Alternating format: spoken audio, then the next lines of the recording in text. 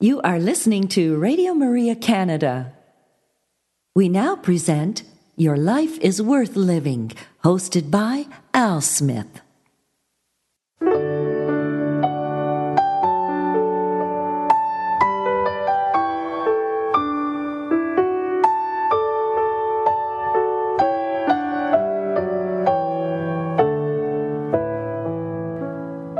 Hello, Radio Maria family, and welcome to this week's edition of Your Life is Worth Living, Reflections from the Venerable Archbishop Fulton J. Sheen. For over 50 years, Archbishop Sheen captivated audiences on both radio and television. Millions tuned in each week to hear his messages of hope and encouragement. On this week's broadcast, we will share a few of those reflections with you. And so we'd encourage you to sit back and relax and enjoy one of the greatest communicators of our time, the Venerable Archbishop Fulton J. Sheen.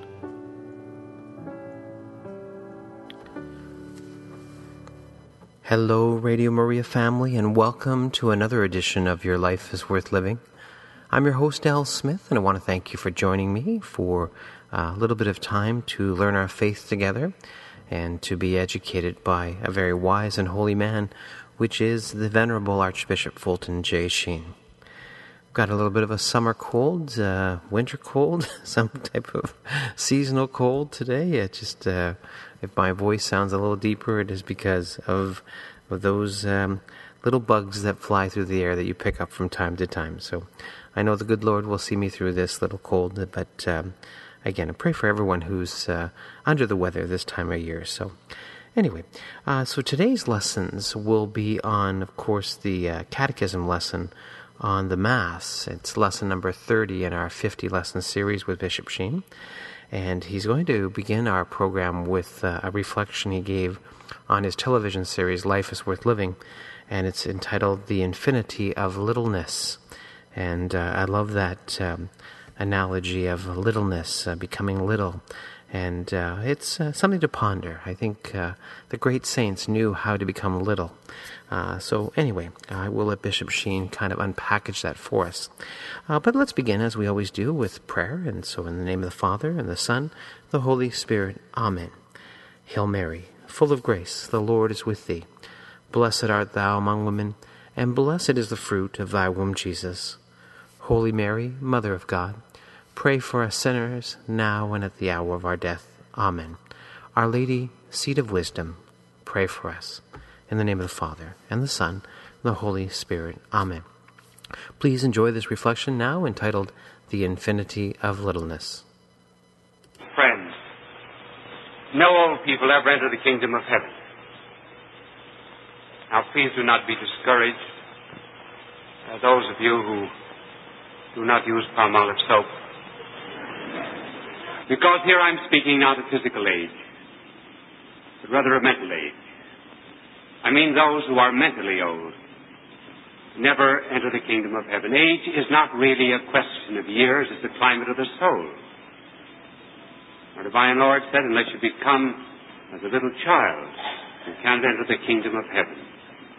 And if it please you then tonight, we will talk about littleness and childlikeness and humility. First of all, a law in the physical order. In order to see anything big, one must always be physically little. That is one of the reasons why a child's world is always so immense.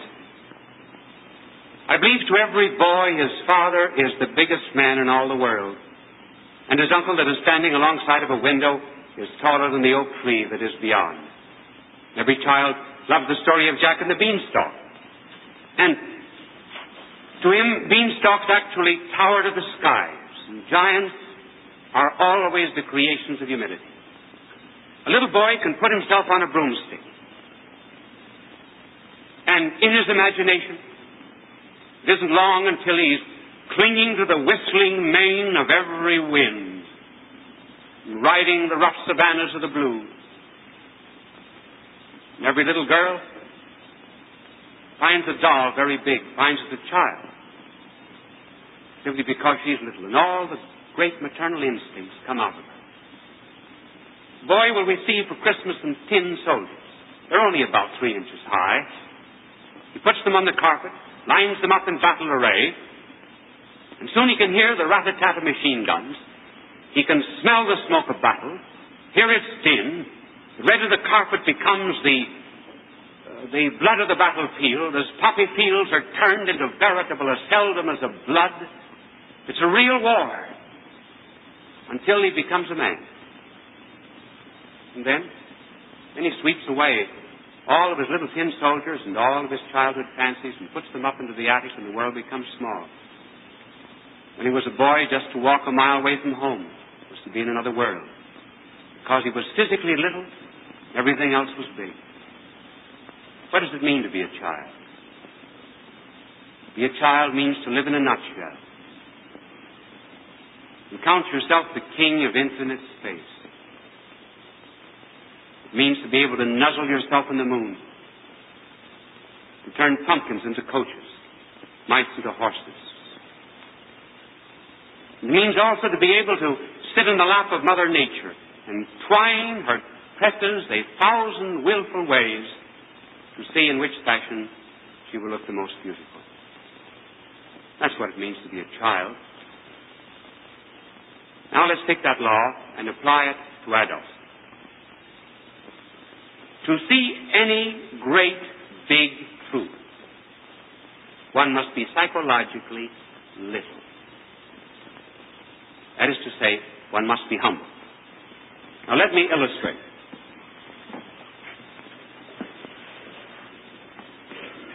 If the ego being the self, if the ego expands itself to the infinite, that's the mathematical symbol of infinity, then what is the consequence?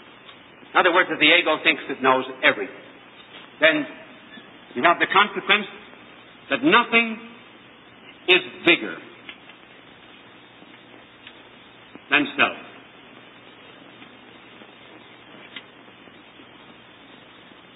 Now suppose the ego does not think very much of itself and reduces itself to zero. Then what is the consequence? Then everything is bigger than self. And the world begins to be interesting. In other words, in order to discover truth and goodness and justice and divinity itself, one must be very humble and never proud. If a box is filled with salt, it cannot be filled with pepper. And if we are filled with our own importance, then we can never be filled with anything outside of ourselves. I believe that if a man thinks he knows everything, then God cannot teach him anything. One of the great virtues is the virtue of docility. And docility means teachableness, to be able to be taught something. But if a man is proud of all that he knows and thinks he has knowledge within himself, well then there's no truth beyond him. There's not even any love beyond him. And this expansion of self into infinity is certainly not the way of science. Ever notice how very calm and passive a scientist is before nature? He just sits and looks at nature. And he awaits nature until nature tells him her laws. He does not say, I know the laws of nature and I'm going to impose my laws upon nature. In his passivity, he waits for the revelation. A beautiful symbol and analogy, incidentally, of the way man ought to be before God. As he just waits for God's will to reveal itself, it will come. He will learn. Fides ex auditu. Faith comes from hearing. It means also it comes from being a good listener. Not thinking that one has all truth within oneself is not the source of all law. Here's another illustration. I must learn sometime, I haven't started practicing yet, learn how to draw men. but I will always tell you what I am drawing. I am now going to draw the sun. This is the sun. These are rays of the sun. Here is a man. See, that's my usual man. That's the only man that I can draw. Now, the man is going in this direction. He's going away from the sun. What happens? There's a shadow of himself.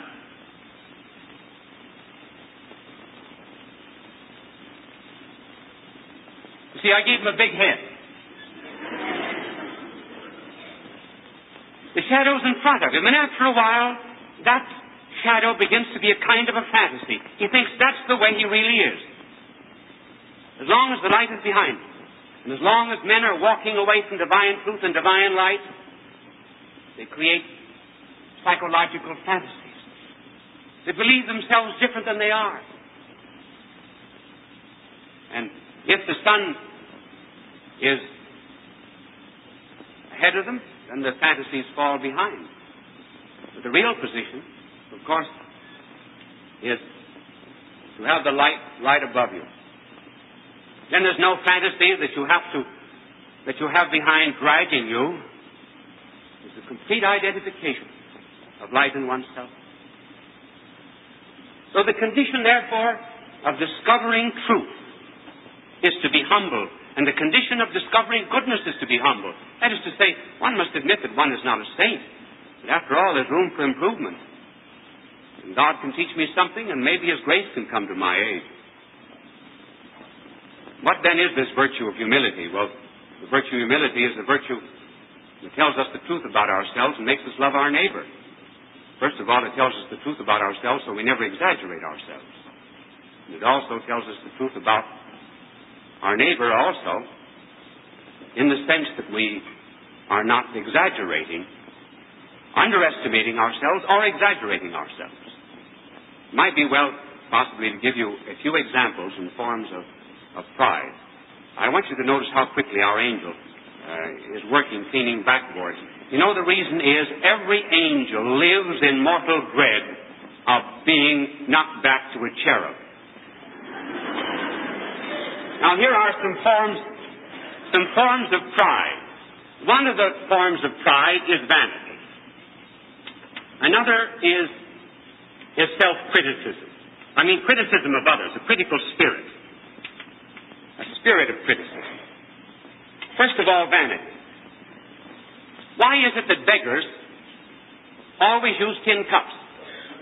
It's because they appeal to the vanity of the giver. He likes to hear the clink of the coin in the cup. And in churches, we always use flush-bottom collection baskets because people are supposed to be flush, so we use the flush. But at any rate, there's not supposed to be any pride. Then take, for example, there can be, pious fraud. There can be people who boast of the fact that they are very pious. I once heard a very interesting story about Father Vaughan. Father Vaughan was a great preacher of a generation or more ago in England. And he was on top of the London bus reading his breviary. And the breviary, as you know, is this prayer that we have to say every day. It's made up for the most part of sacred scripture. It takes about an hour a day for us to read it. Well, Father Vaughan was reading his breviary up on top of the London bus. And someone came up and saw him and said, "Look at this. Here he is, the great Father Vaughan, gets on top of a London bus, takes out his prayer book, and begins praying so that everybody can see him." He said, "When I pray, I follow the injunction of Scripture. I close the door, go into my closet, and pray alone to the Father." Father Vaughan says, "Men get out top of a London bus and tell the world about it."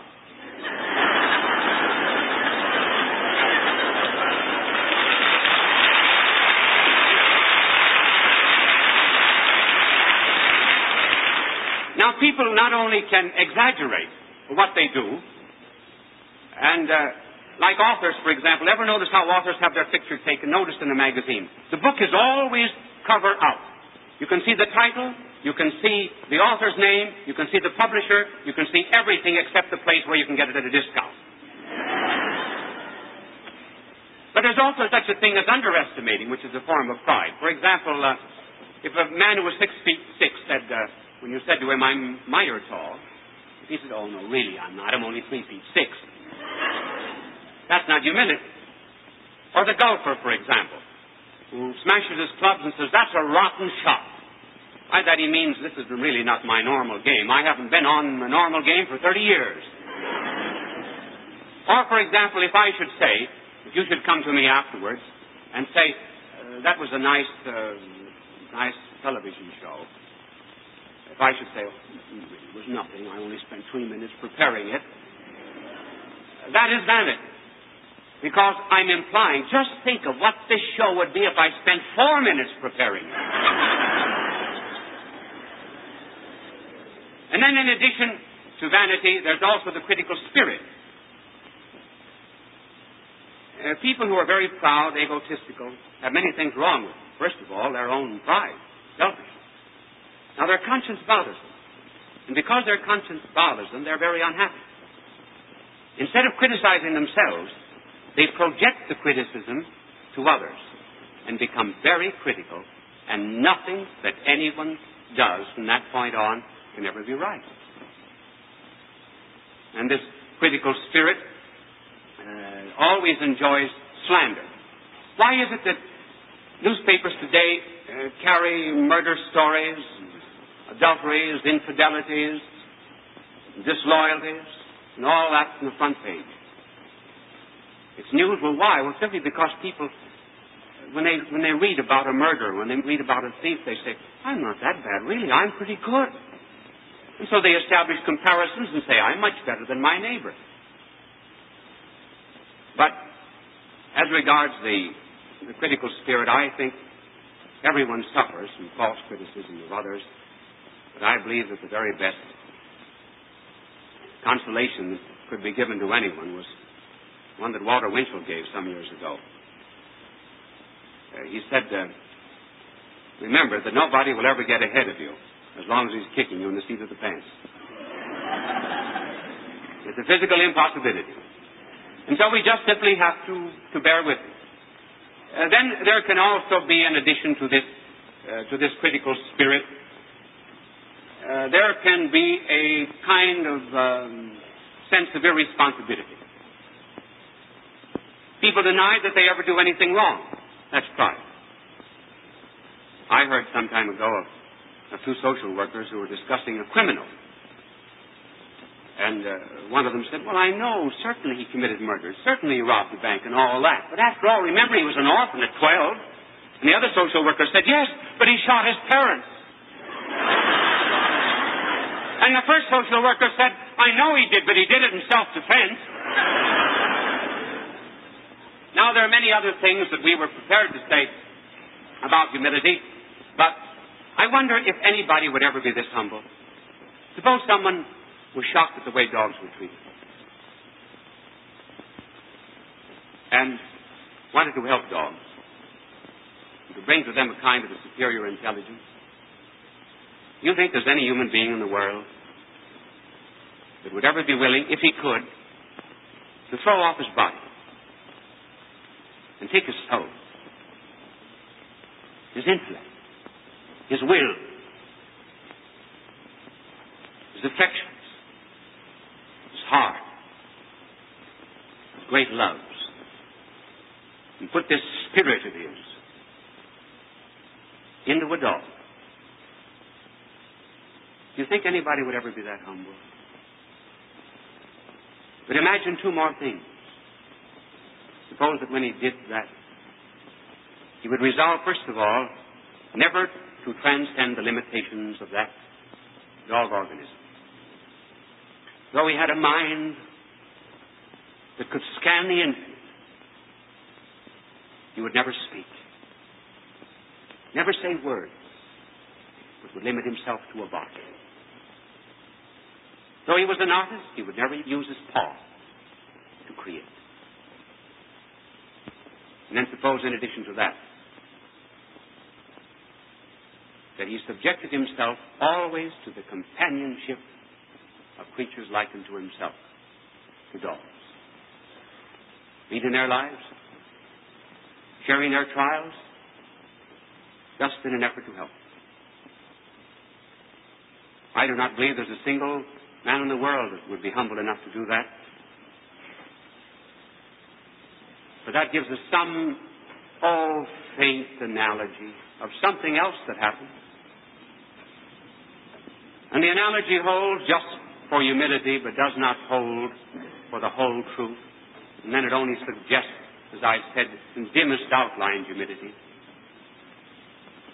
Suppose now a God became man and put himself in a human organism and subjected himself to the limitations of the human organism. And though he was the Word, would only use words. Though he had an infinite mind, would nevertheless speak in parables so that dull, tardy intellects could understand. And finally would subject himself to the companionship of other men. Slow intellects, dull, to grasp any great truth, and yet would be patient with them, would accept from them their abuses, their misunderstandings, their punishments, their cruelties, anything else. That indeed would be humiliating.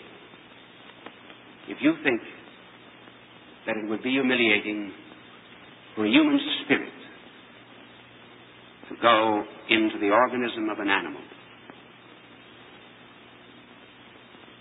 what do you think it would be like for an infinite God to ever go into the form of a man? To humble himself to the form of a servant. It's that humiliation that would make a feast great where the world thought of a babe in a manger. And that's the sort of thing, too, incidentally, that gives some meaning to the poem of Francis Thompson.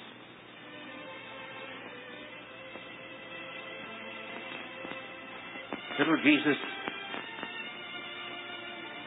wast thou shy once? And just as small as I, and how did it feel like to be out of heaven and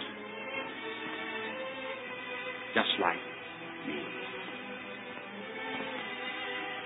I should think that I would cry, for my house all made of sky, and at waking 'twould distress me, not an angel there to dress me.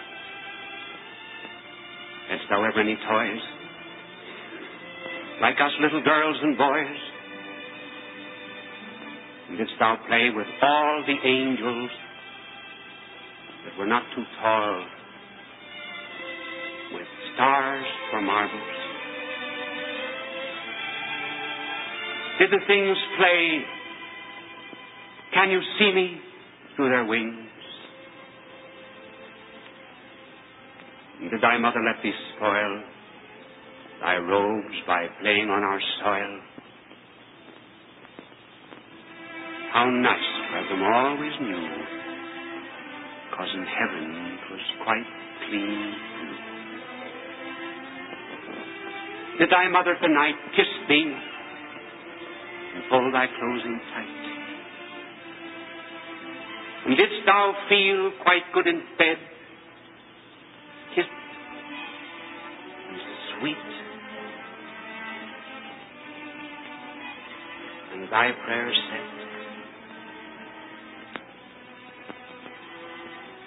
Oh, thou canst not have forgotten all, that it feels like to be small. Then take me by the hand and walk, and listen to my baby talk. God love you.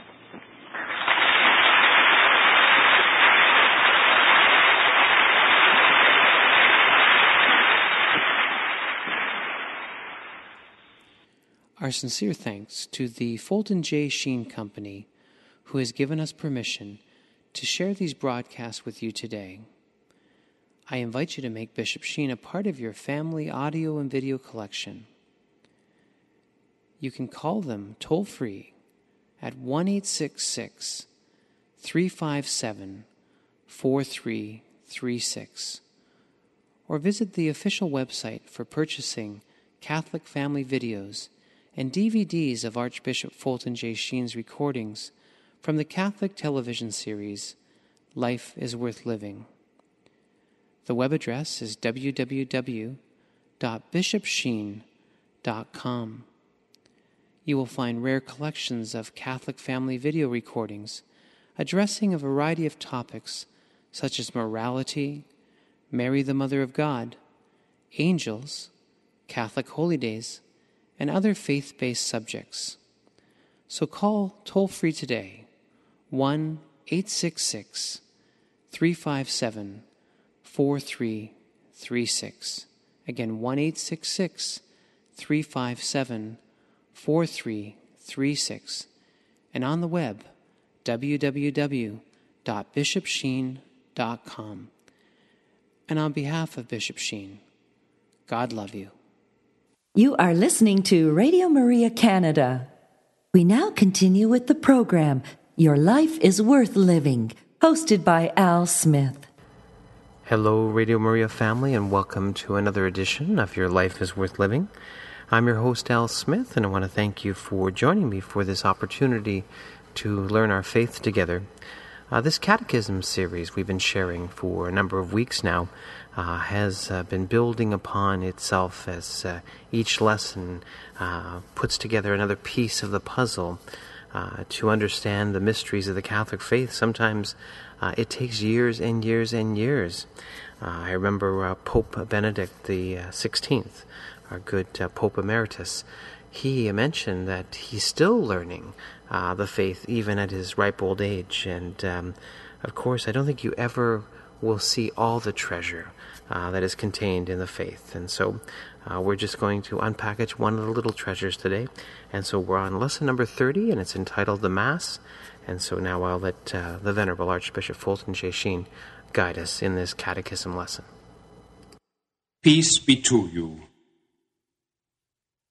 A great American patriot once said that he regretted he had only one life to give for his country. He meant that his love was greater than his sacrifice. That his life could be given only once in time and therefore could not be repeated. It is very different with the life of our Lord. Though the life was given once, it is eternally given. And it is eternally given and repeated in the sacrifice of the Mass. In this lesson, we are going to describe the Mass in terms of three of its principal parts: the offertory, the consecration, the communion. First, the offertory. This takes place when the priest offers bread and wine to God. Our blessed Lord, at that moment, if we may draw an image, is looking out from heaven saying, I cannot die again in the human nature that I took from Mary.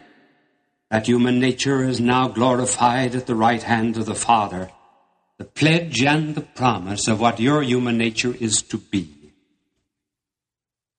But I can die in you, and you can die in me. Will you therefore offer yourselves to me? I can add nothing to the sacrifice of my love except by and through you. Now we begin to offer ourselves to him under the species of bread and wine. Let me tell you how this was done in the early church. If you would have come to Mass in the early church, you would have brought some bread and wine. You also might have brought some linen, fruits, wheat, oil, wool, and other things that were needed by the religious community. that is, by the church. The priest would have taken all of these gifts, piled them up at the side of the communion rail, to distribute them to the poor after Mass. But the bread and wine which was brought, he would take some of that and use that for the offertory of the Mass. Now we no longer bring either bread and wine, nor do we bring these other things, simply because today we live in a modern world where money is the medium of exchange. Instead of bringing bread and wine, we bring that which equivalently buys bread and wine. The important thing is that when we offer ourselves to God, we do so under the appearances of bread and wine. Why did our blessed Lord use bread and wine as the symbols of our offertory? I can immediately think of three reasons. First, in order to signify our unity with one another and in Him in the mystical body of Christ. Just as a unity of grains of wheat make bread, and just as wine is made up from many grapes, so too we who are many are one in Christ. That is the first reason. Another reason is, perhaps no two substances in nature traditionally have so much nourished man as bread and wine. Bread is the marrow of the earth. Wine, its very blood. In bringing bread and wine, therefore, we are bringing those substances which have most nourished ourselves, given us life. Therefore, we are equivalently offering our lives or ourselves on the altar.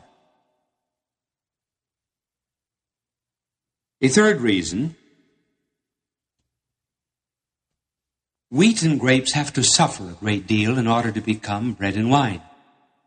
Wheat has to pass through a winter, and then it has to be subjected to a mill and to fire before the wheat can ever become bread. Grapes, in their turn, have to pass through the Gethsemane of a wine press before they can become wine.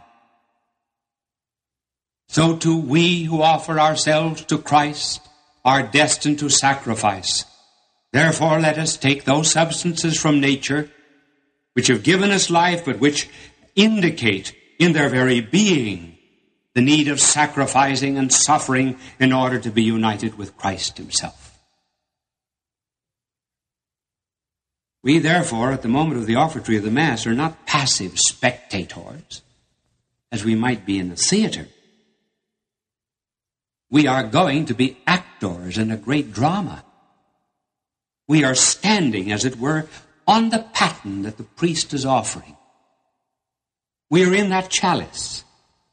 We are participants. We are co-offerers to Christ, through Him to the Heavenly Father.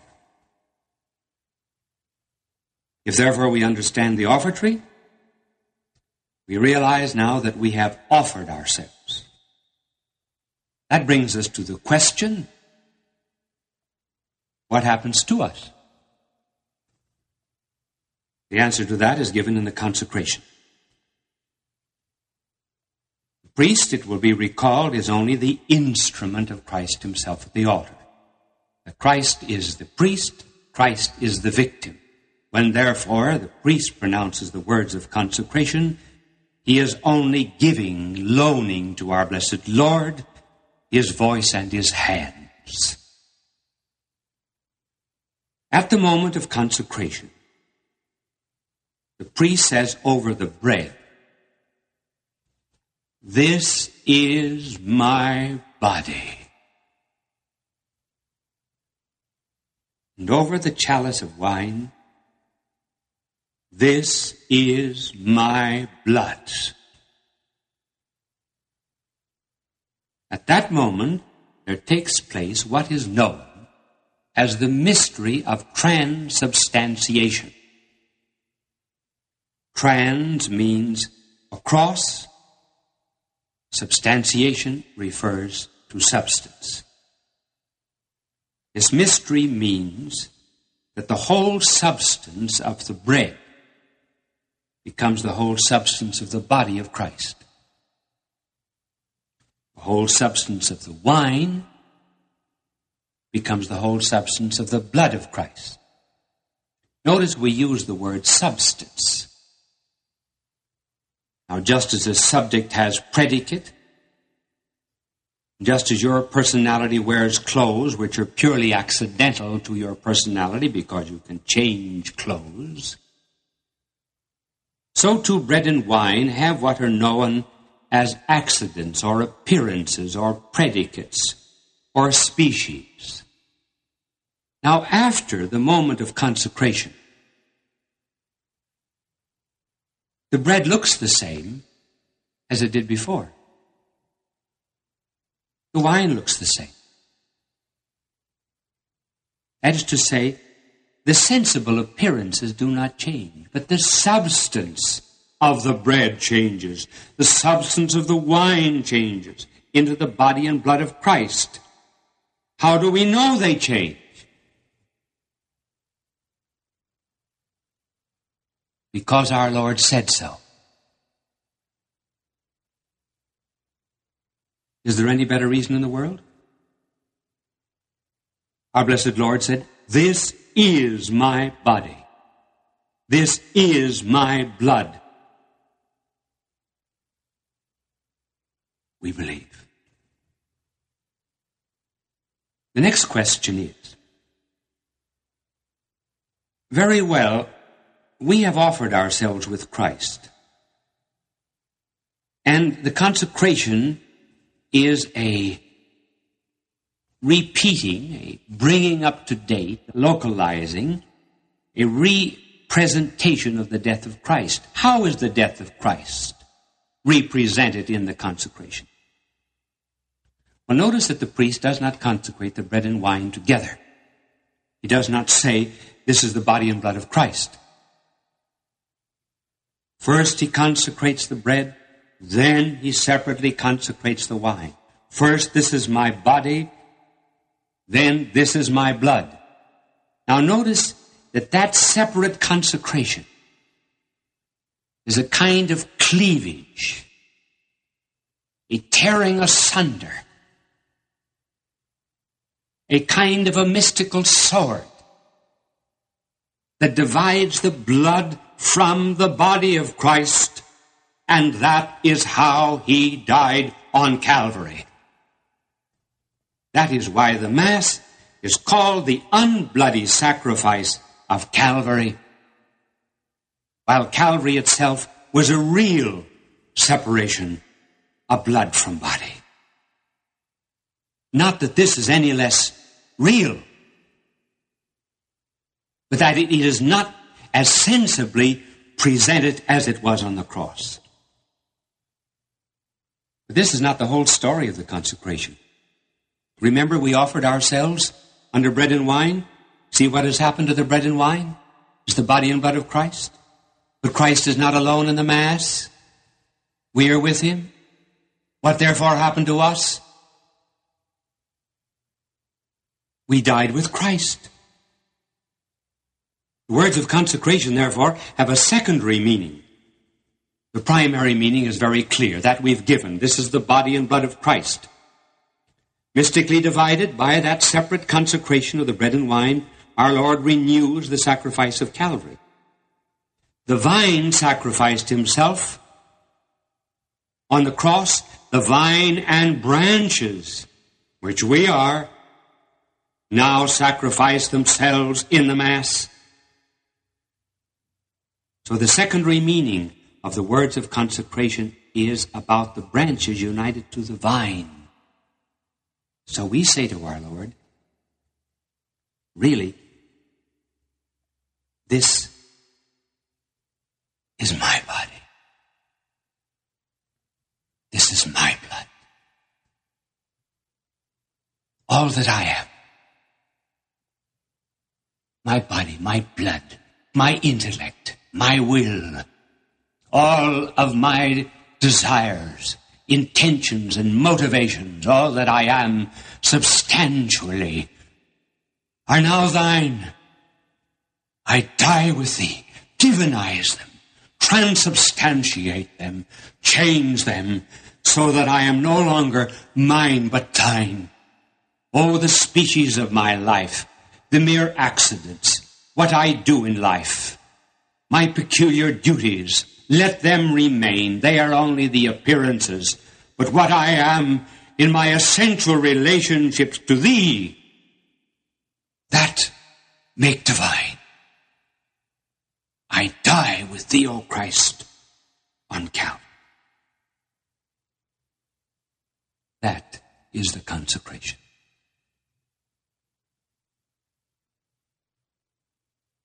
Now we come to the communion. Remember that in the offertory, we were like lambs that were being led on to Jerusalem. And in the consecration, we are those lambs who were offered in sacrifice. Now, in communion, we find that actually we did not lose anything at all. We did not die. We recovered life. We died to the lower part of ourselves in the consecration of the Mass, and we get back our souls ennobled and enriched. We begin to be free and exalted. We find that our death was no more permanent than the consecration than was the death of Christ on Calvary. In Holy Communion, we surrender our humanity. We get back His divinity. We give up time. He gives us His eternity. We give up our sin. We die to it. He gives us His grace. We surrender our self-will and receive the divine will. We give up petty loves. He gives us the very flame of love itself. That is communion. Now, because communion is so very important, we want to dwell on three particular aspects of Holy Communion. First, Holy Communion incorporates us to the life of Christ. 2, Holy Communion incorporates us to the death of Christ. 3, Holy Communion incorporates us to the members of the mystical body and their joys and sorrows. First, in communion, we have unity with the life of Christ. That is to say, the whole Christ. Christ born in Bethlehem, the Christ who lived in Galilee, who taught, who suffered, died, rose from the dead, is at the right hand of the Father, and is infusing His life into His mystical body. We receive that divine life in communion. Our blessed Lord said, "He that eateth me, the same shall live by me." Actually, we do not so much receive Him. Strictly speaking, He receives us. We become incorporated to Him. There's a kind of a transfusion. Just in the physical order, as there is transfusion of blood or life, so too here there's a tremendous transfusion of divine life into our souls in communion. And that is why at communion we always have such a deep sense of unworthiness. And the communion prayer is, Domine non sum dignus. O Lord, I am not worthy. Is it not true that in human love, the beloved is always on the pedestal, the lover always on his knees? And so in divine love, we protest our unworthiness as we go to the communion rail to receive the divine life because we died to our lower life in the consecration. The divine lover invites us to his banquet. We poor, destitute creatures. He holds us in his embrace. Really, if our faith were strong, we would crawl on our hands and knees to the communion rail. And apropos of that life, our Lord said, "He who eats my flesh and drinks my blood lives continually in me, and I live continually in him." Secondly, communion is not only incorporation to the life of Christ, it is also incorporation to the death of Christ. Here is something that we very seldom think of. We always think of communion as a relationship of life, but as a relationship of death. St. Paul wrote to the Corinthians, "It is the Lord's death you are heralding whenever you eat of this bread and drink of this cup." Why is there a death involved? Simply because we have not yet passed into glory. We have our old Adam with us. All of our sins, all of our concupiscences, our pride and covetousness and avarice. And we have to die to all of these. As the consecration itself suggested, when the farmer plows corn, he's very interested in life, but he's uprooting weeds, is he not? In other words, the condition of having the life of the corn is to bring death to the weeds, and the condition of having life of Christ is to bring death to the old Adam. Does not the gardener, when he nourishes the flower and cares for it, battle against insects? And in order to protect this divine life, we too have to bring some kind of penance and self-denial to that which is lower. Furthermore, if our Lord died for us, then we have to die to ourselves. And notice that after the resurrection, it was the relics of his passion and his death that he showed men. Mary Magdalene wanted to achieve that glory of the resurrection, and our Lord said, "Do not touch me." But he said to Thomas, "Touch my hand. Put thy finger into my hand. Put thy hand into my side." In other words, Thomas, you may commune with my death to see that I am the risen life. I believe that is the reason why the Church ordains fasting before communion, in order to be sure that at least we will be incorporated in some tiny little way to the death of Christ before we receive his life. The third point concerning communion is that communion is not only incorporation to the life of Christ, incorporation to his death, but it is also communion with all of the other members of the mystical body of Christ. This is what we forget. That when we receive communion, we are being united with every other member of the church throughout the world. Your body, for example, is made up of millions and millions of cells. These cells are nourished by blood plasma or lymph. It courses through all the gates and alleys of your body to nourish and repair. It knocks at the door of each individual cell. It offers its treasure. Now what that blood plasma does to your human body is a faint, far-off echo of what our Lord does for his mystical body. The mystical body is made up of persons, not cells. Instead of human nourishment, there is the divine life of the Eucharist. And this Eucharist is the divine lymph, as it were, of all of the cells or persons of the mystical body of Christ. And as St. Paul says, the one bread makes us one body, though we be many in number, the same bread is shared by all. The lymph makes the body one, the Eucharist makes the church one. The communion rail is therefore the most democratic institution in the face of all history.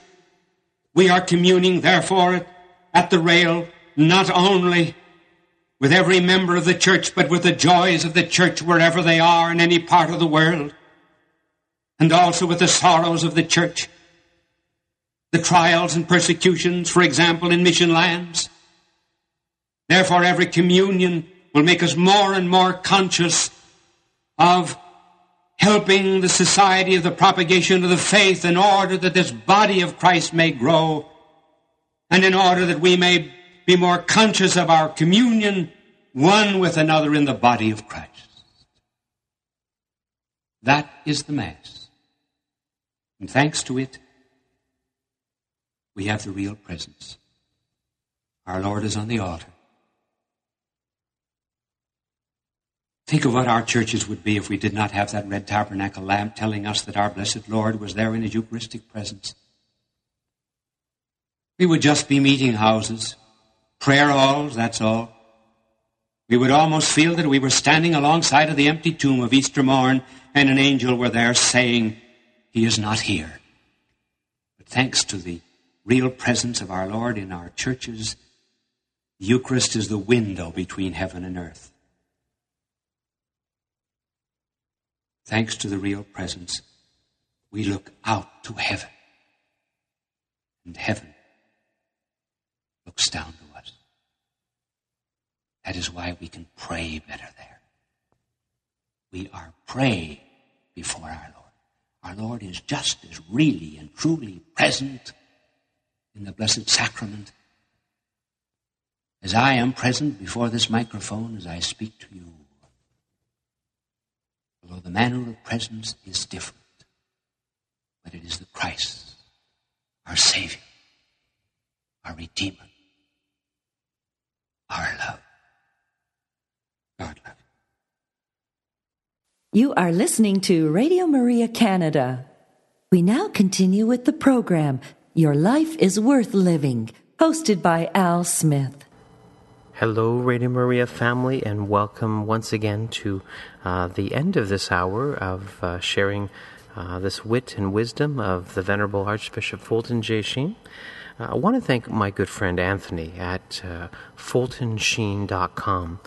Now, FultonSheen.com is a website that features, I want to say, hundreds of recordings from the Venerable Archbishop Fulton J. Sheen. Anthony is a pioneer in that he remastered all the old crackly recordings and made them very clear as best he could, and so he's been sharing them all over the world, of course, through his website. And he offers the free downloadable Bishop Sheen app for your cell phone so that you can take some Bishop Sheen wisdom with you, and people will then download it onto their iPads and all their different devices, their computers. So I would strongly recommend that you visit that site. Again, it's www.fultonsheen.com, and there you'll see all the different instructions of how to download and go from there. And of course, these recordings we've been sharing since we went onto the air with Radio Maria Canada, again, our thanks to Anthony, because again, without his good quality recordings, I think we'd be a little bit frustrated as we listen. So again, thank you again, Anthony, for your good work, and let us please support his ministry by visiting his website, www.fultonsheen.com. And of course, we want your help, of course, financially here at Radio Maria Canada. We are a listener-supported apostolate. We have bills just like you. The heat hydro bill comes in every month, and so we want to keep the lights on and, of course, keep the frequency going out over the airs. And so we'd ask you to be as generous as you can. And please pray for the many volunteers here at Radio Maria, that God will continue to bless us with good health and, zeal for the mission, I like to say. And so until next time, may the Lord bless you and keep you. May our good Lord let his face shine upon you and be gracious to you. May the Lord look upon you kindly and bring you peace. You have been listening to Your Life is Worth Living, hosted by Al Smith, here on Radio Maria Canada.